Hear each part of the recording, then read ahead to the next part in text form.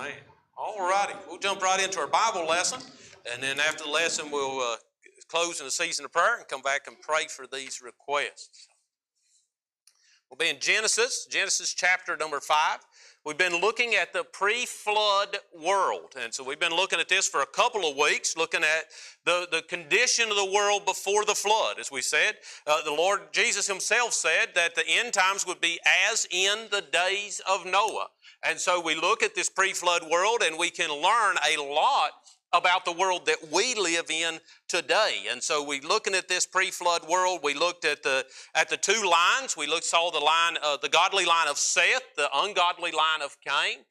We looked at how the seventh from Adam, God gave us a glimpse into those lines of those ancestral lines. We saw Lamech of Cain's line, and then we saw Enoch of the godly line. And when we looked at that, we saw that, the direction that they were going and what God was doing in their lives. And so as we've been looking at this study, we've seen a few things that I believe are worth noting. One thing that's worth noting is that there was a distinct difference between the godly and the ungodly. And you say, well, Pastor John, that's pretty apparent. Yes, but when we remember that this is teaching us as it was in the days of Noah, this is the pre-flood world, and there was a distinct difference between the godly and the ungodly. And as we move forward, especially as we go into chapter number 6, you'll see that that distinction began to go away. And we'll look at that, how that distinction began to go away as we got closer to the flood. And we look at the day in which we live, we can see how that distinction between the godly and the ungodly is beginning to get blended, and it's not as distinct as it once was. Not only did we notice that, but we also noticed that the ungodly were dominating the worldly success. We looked at Lamech, we looked at Lamech's sons, and we saw how that these men, although they were ungodly men, were the men who were dominating worldly success. And that can be just a little bit confusing because, we look into the Word of God, and the Word of God says that we have good success if we put our trust in the Lord, and the Lord will bless us. So how come is it that the ungodly are the ones who were being successful? Well, what this helps us to understand is that a Christian success is not measured in material success. A Christian success is measured in terms of eternity. So whenever we look at the godly line versus the ungodly, we find that the ungodly were the ones who were being successful in the world because that's where all their energy was going. Now, there's nothing wrong whatsoever with success. There's nothing wrong with a Christian being successful, and many times the Lord will bless Christians that they might be successful, and that's a wonderful thing. But a Christian's focus should never be on worldly success. But we've seen here that Lamech and his line, they were focused on worldly success. Then we've seen also that this success that they were experiencing filled them with pride and arrogancy that convinced them of their own self-sufficiency. They were convinced that they were okay. And this pattern of the ungodly matched that which the Lord later described of the last days. The Lord said, or the Word of God said, that in the last days they would get worse and worse. And we see here that that is exactly what took place. However, as we looked at the ungodly and the godly lines, we saw 2 weeks ago that God always has a remnant. God always has a group of people that He has that are continuing to be a witness for Him. And although the general moral attitude of the world at this point was on a downward spiral, the godly line of Seth at this time was continuing to be a light in the world around them. Although the general populace was going away from God, there was a godly line that was continuing to be a light and continuing to be a reminder of the authority of God in a world that was quickly heading for self-destruction. Here in the last half of chapter number 5, we have a record of 4 generations of godly men whose lives were a testimony of the sovereignty of God to a world who was all but denying the existence of God. We mentioned last week that there were 4 prophets found here in the last part of chapter number 5. 4 men, 4 generations of men who continued to proclaim the truth of God in a world that was rejecting God. We see that these 4 generations actually covered a space of time of a little over 1,000 years. These 4 generations of men who proclaim the truth of God. I'm calling these men the prophets, the men who continued to stand for God, the men who were a witness in the face of a world that was steadily growing in their rejection of God. So this evening we're going to take a few minutes and look at these men. We're going to look at the message they were proclaiming as the world was deteriorating around them, and then we're going to see what we can learn as far as understanding our present day in light of this pre-flood world. The first of these prophets that we've already looked at a great deal, but we're going to start tonight again looking at Enoch. Let's go to the Lord in prayer. Father, we thank you for this day. We thank you for your goodness. I pray, dear Lord, that you will bless this evening as we look at your word. I pray, dear Lord, as we look in chapter number 5 and we look at these 4 men, and Lord, we look at what they stood for. We look at the testimony of their lives. We look at what they were proclaiming.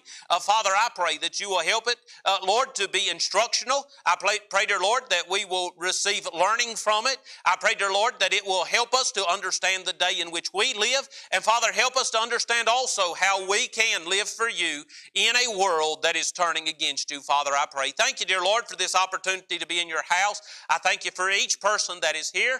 I pray, dear Lord, that you will be with the teen meeting downstairs and the youth meeting. I pray you be with Pastor Kent and Aiden as they teach the children. And Lord, I pray that you will just bless in those services as well. Thank you, Lord, for this opportunity to be here. And Lord, we'll praise you in Jesus' name. Amen and amen. In verse 18 down through verse number 24, we find the record of Enoch. And like I said, we've looked at Enoch a good bit already. Enoch was a man whose life demonstrated a relationship with God. Enoch was a man who his life demonstrated a relationship with God. So now, because we've looked at Enoch a good bit already, I don't want to just rehearse what we've already looked at concerning Enoch, but I do feel that there are some things that we can learn about the testimony of his life and what his testimony said to the generation that he was living among. There are many things that we can learn, 3 things that we can learn from Enoch's life about having a close personal relationship with God. There's 3 applications I see in this record of Enoch's relationship with God. The first thing I see is the description of his relationship. There is a description of the relationship that Enoch had with God that I believe will go a long way in helping us to understand the type of relationship that we ought to have with God. Twice in this short record of Enoch's life, we are told that he walked with God. I believe there are 7 verses here that summarize Enoch's life, and twice in those 7 verses we are told that Enoch walked with God. In the book of Hebrews, we are told that Enoch was a man who pleased God. And in the book of Jude, we see through Enoch's testimony that he was a man who both believed and feared God. This was who Enoch was. You know, whenever we look at Enoch and we look at this description of his relationship, we understand that a relationship with God is more than hoping if I do good enough, he'll let me into heaven. There are many, many people that think that this is what a relationship with God is. If I do enough good, I hope that one day he'll let me into heaven. There are others that think that a relationship with God is a one-time affirmation that he exists.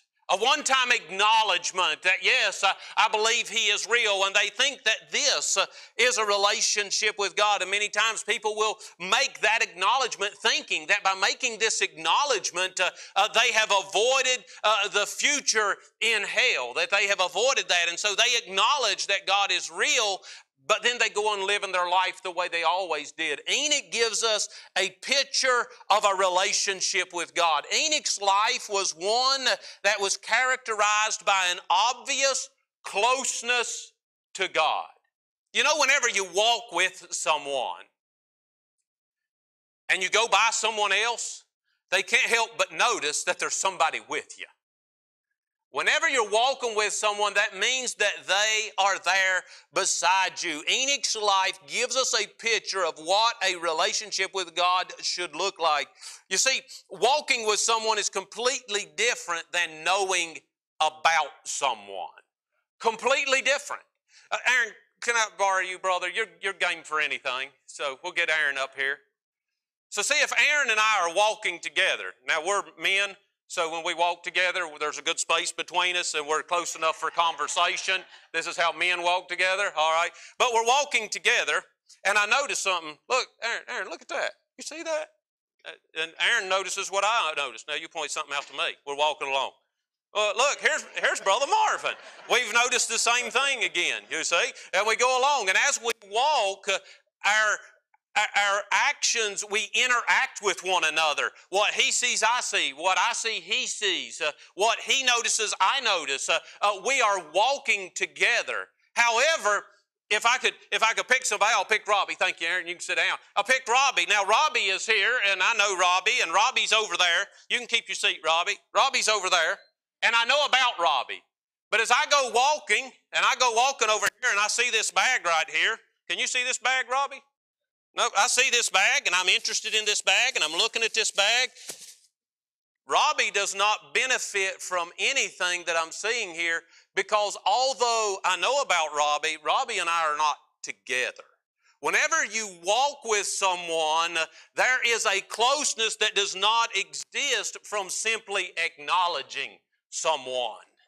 There is a complete difference. And Enoch's life gives us a picture of a relationship with God. A relationship with God is walking together. We are experiencing life together. The things that stir God's heart, I notice. The things that concern me, I am there with Him when they concern me. Walking to God is walking together. When we walk with someone, we're affected by their presence.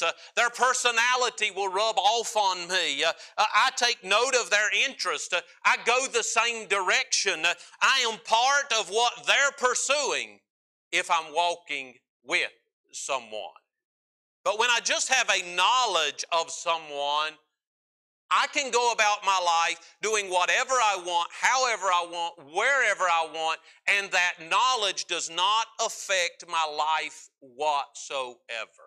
Whenever we look at the fact that Enoch had a relationship with God, we see that the description of his relationship was that he walked with God. I believe that Enoch's testimony gives us a standard that we can use to determine, do I have a relationship with God? Oftentimes in preaching, I will preach and say there's more to Christianity than just salvation. You need to have a relationship with God. And many times when you make that statement, people will look at you like, what do you mean? I don't understand what you mean when you talk about having a relationship with God. Well, when I look at Enoch, Enoch was a man whose life was affected by knowing God. Enoch's decisions, his direction, everything about Enoch was affected by God. Many people will say that they know God, but their knowledge of God does not affect their lifestyle. Enoch's testimony gives us a standard that we can check ourselves by and see if we are truly walking with God. In addition to the description of his relationship, I also see the extent of his relationship. In verse number 22, the Bible says that Enoch walked with God 300 years. Enoch was 65 years old. He had Methuselah. And the Bible says that Enoch lived after he had Methuselah 300 years, and Enoch walked with God. For 300 years, Enoch walked with God. What is the extent of his relationship? It was a continual relationship. This wasn't a hit and miss kind of relationship. Well, I'm telling you what, there are so many people who profess Christianity who have a hit and miss kind of relationship. It is on a little, off a little. We're enjoying it now. It doesn't suit our lifestyle now. It's a hit and miss, off and on. That wasn't Enoch's relationship. No, this was the life that Enoch lived every day of his life for 300 years. You say, well, Pastor John, that was Enoch. I'm not perfect like Enoch was. Well, let me explain. The fact that Enoch walked with God for 300 years doesn't in any way mean that Enoch was perfect. Not at all does it mean that Enoch was perfect. This doesn't mean that Enoch didn't have trouble and difficulty. This doesn't mean that he didn't have good days and bad days. No, it doesn't mean that. But what it does mean is that Enoch was committed to his walk with God. Enoch was committed to following God. Enoch had set his sights on God. And Enoch said, this is the direction of my life. Every day, my life will be going toward God. He had good days where he felt like he was on the mountaintop. He had bad days where he felt like he couldn't go on. Enoch had days when he was victorious. Enoch had days when he was a failure. Enoch had days when he felt strong. Enoch had days when he felt weak. But regardless of how Enoch felt, his sights were always set on following God. This was the direction, the course of his life. This is where he was going. He was committed to follow God. Whenever Enoch obeyed God, Enoch was blessed. Whenever Enoch disobeyed God, he went to him in repentance and sought his forgiveness, because the guiding principle of Enoch's life was following God. And anyone can have the relationship that Enoch had. The difference is there are many people who will follow God for a little while, and then they will decide that something else is of more interest or something else is more important to them, and they will turn away and go a different direction. This is something Enoch never did. We could think about the life of Job. Job also was someone who followed God. And Job came to the lowest point in his life, most possibly one of the lowest points that human beings have ever experienced. Job wasn't singing praises. Job wasn't jumping around clapping his hands. Job wasn't doing a whole lot of anything. But one thing he knew, he wasn't going to stop believing and following God. Anyone can have this relationship. They say good times and bad times, regardless of what comes into my life, the extent of my relationship with God is that I will always follow God. We could bring it right down to our own personal life, and you have experienced some of this. You have those days when boy, you get up and everything is right and you are feeling good. You read your Bible, you pray, you drink your coffee. I mean, everything is going perfect and you are on the mountaintop. Then you have those days when you get out of bed and from the minute your feet hit the floor, one thing after another is going wrong. But at the end of the day, you can make a decision. I'm either going to thank God for seeing me through the day, or I'm going to be angry at God for allowing these things to happen. Bad days may come, but at the end of the day, you are still following God. Still pursuing God, still staying after God. The extent of Enoch's relationship was that Enoch followed God. 300 years he faithfully followed God regardless of what was going on around him. He walked with God, and the Bible says that this commitment was pleasing to God. But then in verse number 24 we see the reward of his relationship. In Genesis 5 verse number 24, and Enoch walked with God, and he was not, for God took him. Those who walk with God, those who are faithful, those who follow God, those who live their life following the Lord Jesus, they're going to be the ones that God is going to bring past the trial. He's going to bring past the tribulation. Enoch was raptured out. Enoch was spared the judgment. Enoch spent eternity with God. Enoch walked with God, and God took him. This taking was not a punishment. This was a blessing. God took Enoch because he walked with God. You walk with God, and God will draw near to you. And so we see, when we look at Enoch, Enoch's life was a testimony to the world that he was in of the fact that you can have a relationship with God and what this relationship with God looks like. And if we look at the fact that we're looking over the course of 1,000 years here on these four men, Enoch being at the beginning of this was at a time when there were people, it seems to me, who were probably still in the balances. They were still making that decision. Do I follow God or do I go after the world? Where am I at? And Enoch was a testimony of what a relationship with God could look like. But we know that the world continued to get worse and worse. And in verse 25 down through verse number 27, we find the record of Methuselah. This is a man whose life illustrated the long suffering of God. Now, we looked at the testimony of Methuselah's life pretty thoroughly 2 weeks ago, so I don't want to get into all that again.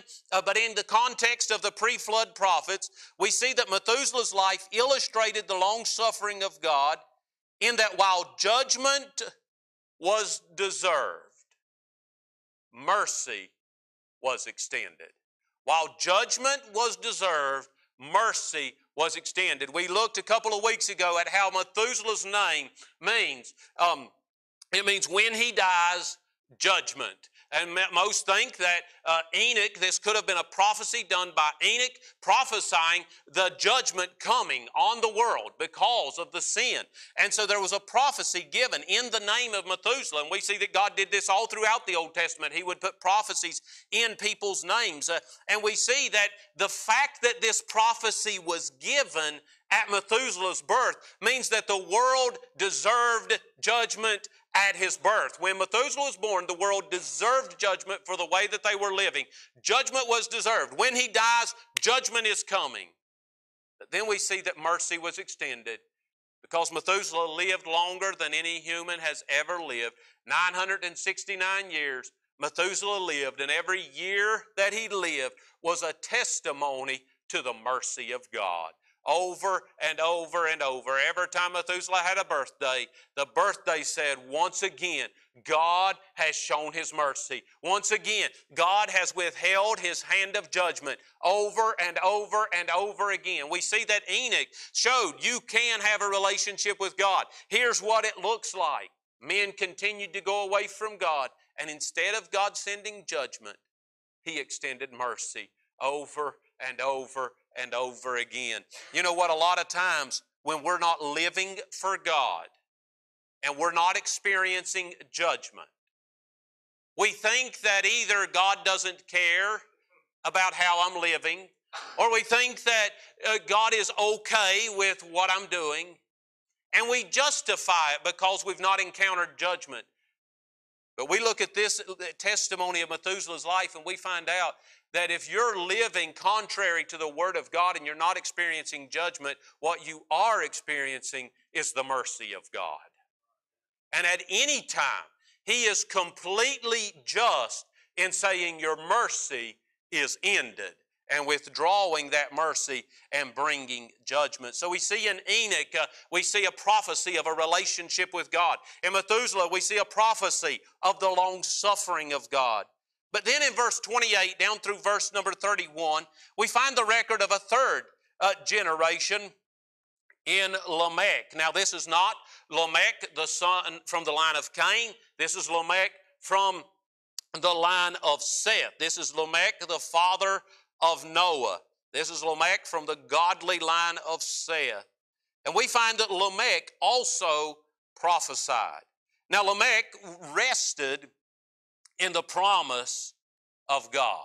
Lamech's prophecy was resting in the promise of God. In Genesis 5 and verse number 29, it says, "And he called his name Noah, saying, This same shall comfort us concerning our work and toil of our hands, because of the ground which the Lord hath cursed." So we see that Lamech did the same thing that we see that Enoch did. Lamech gave a prophecy in his son, and he said, in him, the same shall comfort us concerning our work and the toil of our hands. So we see that Lamech rested in the promise of God. Now this is interesting, because Lamech spoke of the coming judgment as a comfort. Lamech said, this same shall comfort us. But what happened in Noah's life?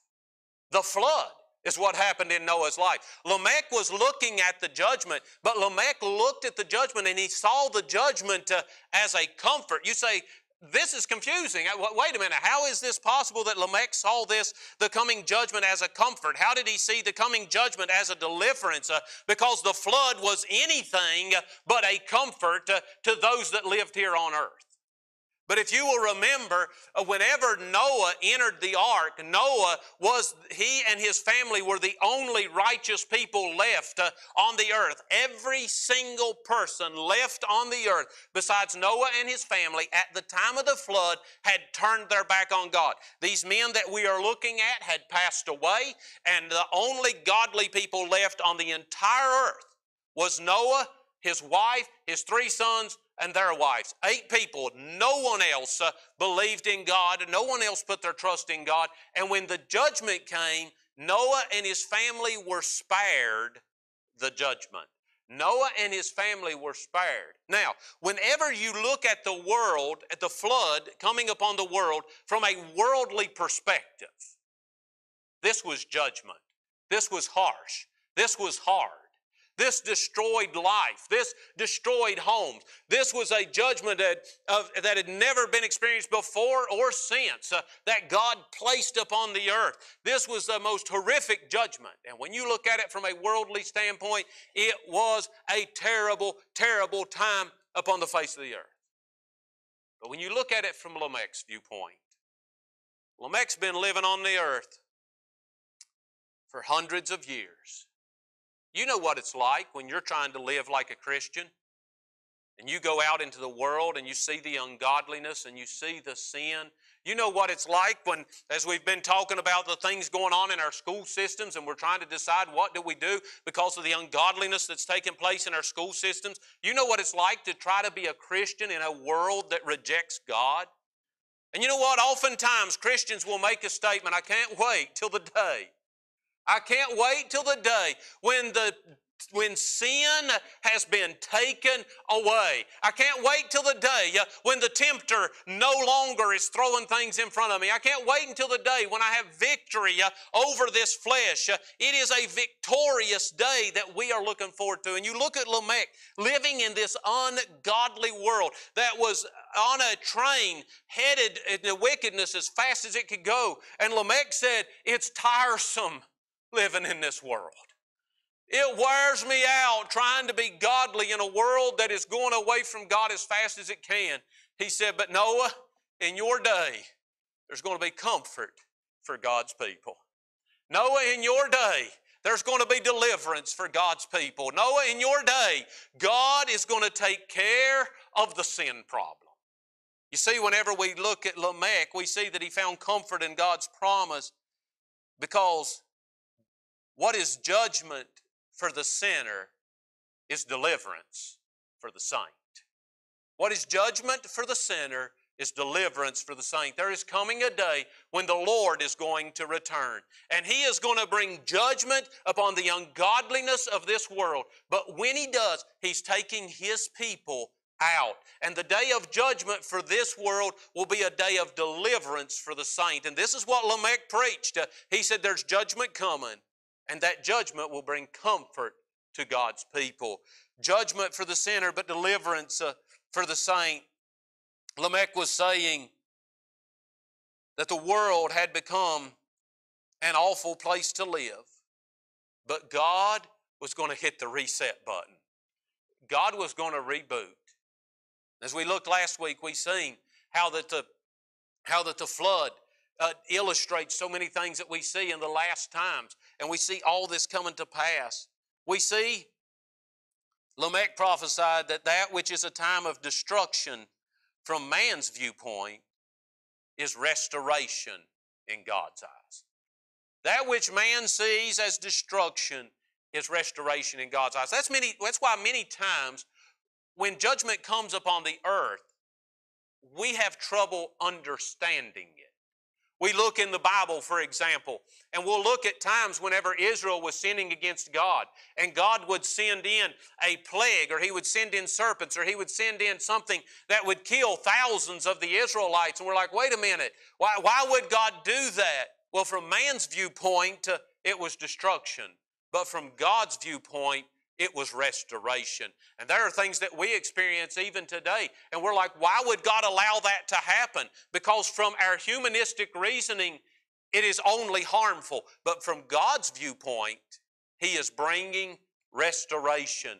That is what His goal is. So Lamech said, we will find comfort in my son Noah. We'll find comfort from this ungodly world. We'll find deliverance from this ungodly world, because what's destruction in man's eyes is many times restoration in God's eyes. And then the last and final prophet we see in this passage is Noah.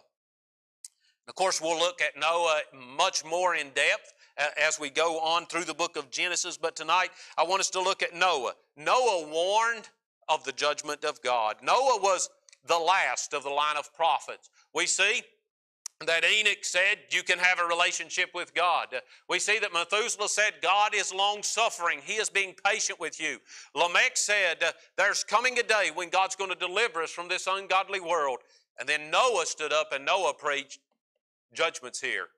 Judgment day is here. Noah preached of the judgment of God. In Hebrews chapter number 11 and verse number 7, speaking of Noah, the Bible says, by faith Noah, being warned of God of things not seen as yet, moved with fear, prepared an ark to the saving of his house, by the which he condemned the world and became heir of righteousness, which is by faith.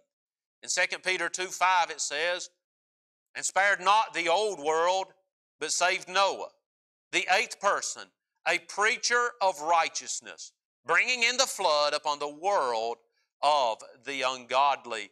We see here that Noah was a man who believed God. Noah was a man who preached righteousness. Now, like I said, we'll be looking at Noah in a lot more detail in the coming weeks, but for tonight I want us to note three things about Noah's message, three things that Noah preached. First, when Noah preached, he pointed out man's position. We know that Noah preached for 120 years as he was building the ark. He preached the judgment of God is coming. And in preaching that the judgment of God is coming, Noah was pointing out to man their position. You are away from God. You are in need of the hand of God. He pointed out man's position. Second, Noah proclaimed sin's penalty. Noah let it be known that the judgment of God was coming because of the sin of man. He let them know that sin had a penalty. And then lastly, we see that in Noah's message, he presented God's provision. He presented the provision of God. This is exactly what we need to be preaching in our day. We need to be preaching that mankind has gone away from God, that there is a penalty for their sin, but that God has made a way of salvation. Noah had the provision of God in the ark. He said, here is what God has provided. Now we know that Noah at that time, he and his family were the only righteous people left on the earth. And for 120 years he preached, and he and his family the only people that got on the ark. But the ark was available for whoever wanted to board the ark. The problem was not that God wasn't letting them on the ark. The problem was that they were steeped in their rejection of God. For 120 years, he preached of God's provision. When we think about the ark, I think that there's a great example here of active faith. You see, the ark is only beneficial if you will believe and put your faith in the ark. Noah was preaching the only way to miss the judgment of God is get on the ark. Now, they had never seen an ark. There was a lot of things they didn't understand about an ark. There was a lot of doubts they had about the ark. There was a lot of questions they had about the ark. But the only way they could miss the judgment was to physically walk up the ramp and sit down on the bench inside the ark. They had to put their faith in action. They had to get in the ark. I believe this is a clear example of the difference between an acknowledgement of the existence of God and truly believing in God. We know that the Word of God says that whosoever shall believe on the Lord Jesus Christ shall be saved. And I really think that is all that it takes. You believe, you are born again. But because the Bible says it so simply, there have been those who have taken that word belief and changed it into just an acknowledgement. As long as you acknowledge God. You could acknowledge the ark all you wanted. Matter of fact, you couldn't really deny it. It was pretty obvious. It was pretty easy to see. You couldn't get around it. This is just a little side note of mine. I'll just throw this out here. It's a sarcastic side of me, and I have to fight with this all the time. But whenever somebody says to me something like, I don't believe in Christmas trees, I'll be like, well, run down to Walmart and I'll show you one. They really do exist. I mean, just a little. I love it when people say all this stuff they don't believe in. It's pretty obvious. Here it is. Sorry, that's just sarcastic side of me. But so you say, did they believe in the ark? Yeah, they believed in the ark. It was there. It was easy to see. There was no denying the ark. They completely believed in the ark. But the problem is they didn't believe that the ark could save them. They didn't believe that the ark would keep them safe from the flood. They didn't believe that the ark would preserve them from destruction. They didn't believe that they were in any danger. So although they believed in the ark, they didn't have a belief that would save them. And whenever we say that you need to believe on the Lord Jesus Christ, we're not saying that you need to acknowledge who He is. We're not saying that you need to agree that, yes, He came and died. No, we're saying you need to put your faith in Him. You need to believe that He is able to deliver you from the coming judgment. You need to believe that He is able to get you past your penalty of sin. You have got to put your faith and trust in Him. We see here the difference between what some people would refer to as a head knowledge versus a heart knowledge. A head knowledge, many people would explain it this way. A head knowledge is affirming or accepting that God did live and that God did die. A heart knowledge would be, I'm trusting that He can take care of me. I am putting my full faith and trust in Him. And now if we could tie this back to Enoch walking with God. Enoch believed God. Matter of fact, when we look at all four of these men, there was one characteristic that all four of them had. Each and every one of them believed God. But when we look at Enoch, Enoch believed God. He believed in who God was. He believed in the principles of God. He believed in the character of God. And Enoch's belief in God resulted in Enoch's walk with God. Whenever I see someone who says they believe in God, but there's no walk with God, I wonder, do they truly believe that He can deliver them? Because if I would have truly believed in the ark, I'd have been sitting on the ark. There's many people who say they believe in God whose life says we're not putting our trust in Him. Enoch walked with God because he believed God. Each of these men had the common character trait that they were men who believed God. Hebrews 11:6 there, I believe I put it there on your worksheet. But without faith, that's believing in God, it is impossible to please Him. For he that cometh to God must believe that He is, and that He is a rewarder of them that diligently seek Him. We must believe, and that belief will result in a life of walking with God because we believe Him. A life-changing belief. So there we have the prophets that led up to the flood. And you know what? As it were in the days of Noah, so shall it be in the coming of the Son of Man. And as we get closer and closer and closer to Christ's return, we will see that there will continue to be men of God who proclaim the truth of God. But there will be fewer and fewer and fewer people who will put their faith in the Lord Jesus Christ, as it were in the days of Noah. Next week, we're going to be looking in chapter number 6. And as I said, we've had a lot of questions about chapter number 6, and I'm excited to get into chapter number 6 and explain what all's going on there in the beginning of chapter number 6, but you have to come back next week to hear that.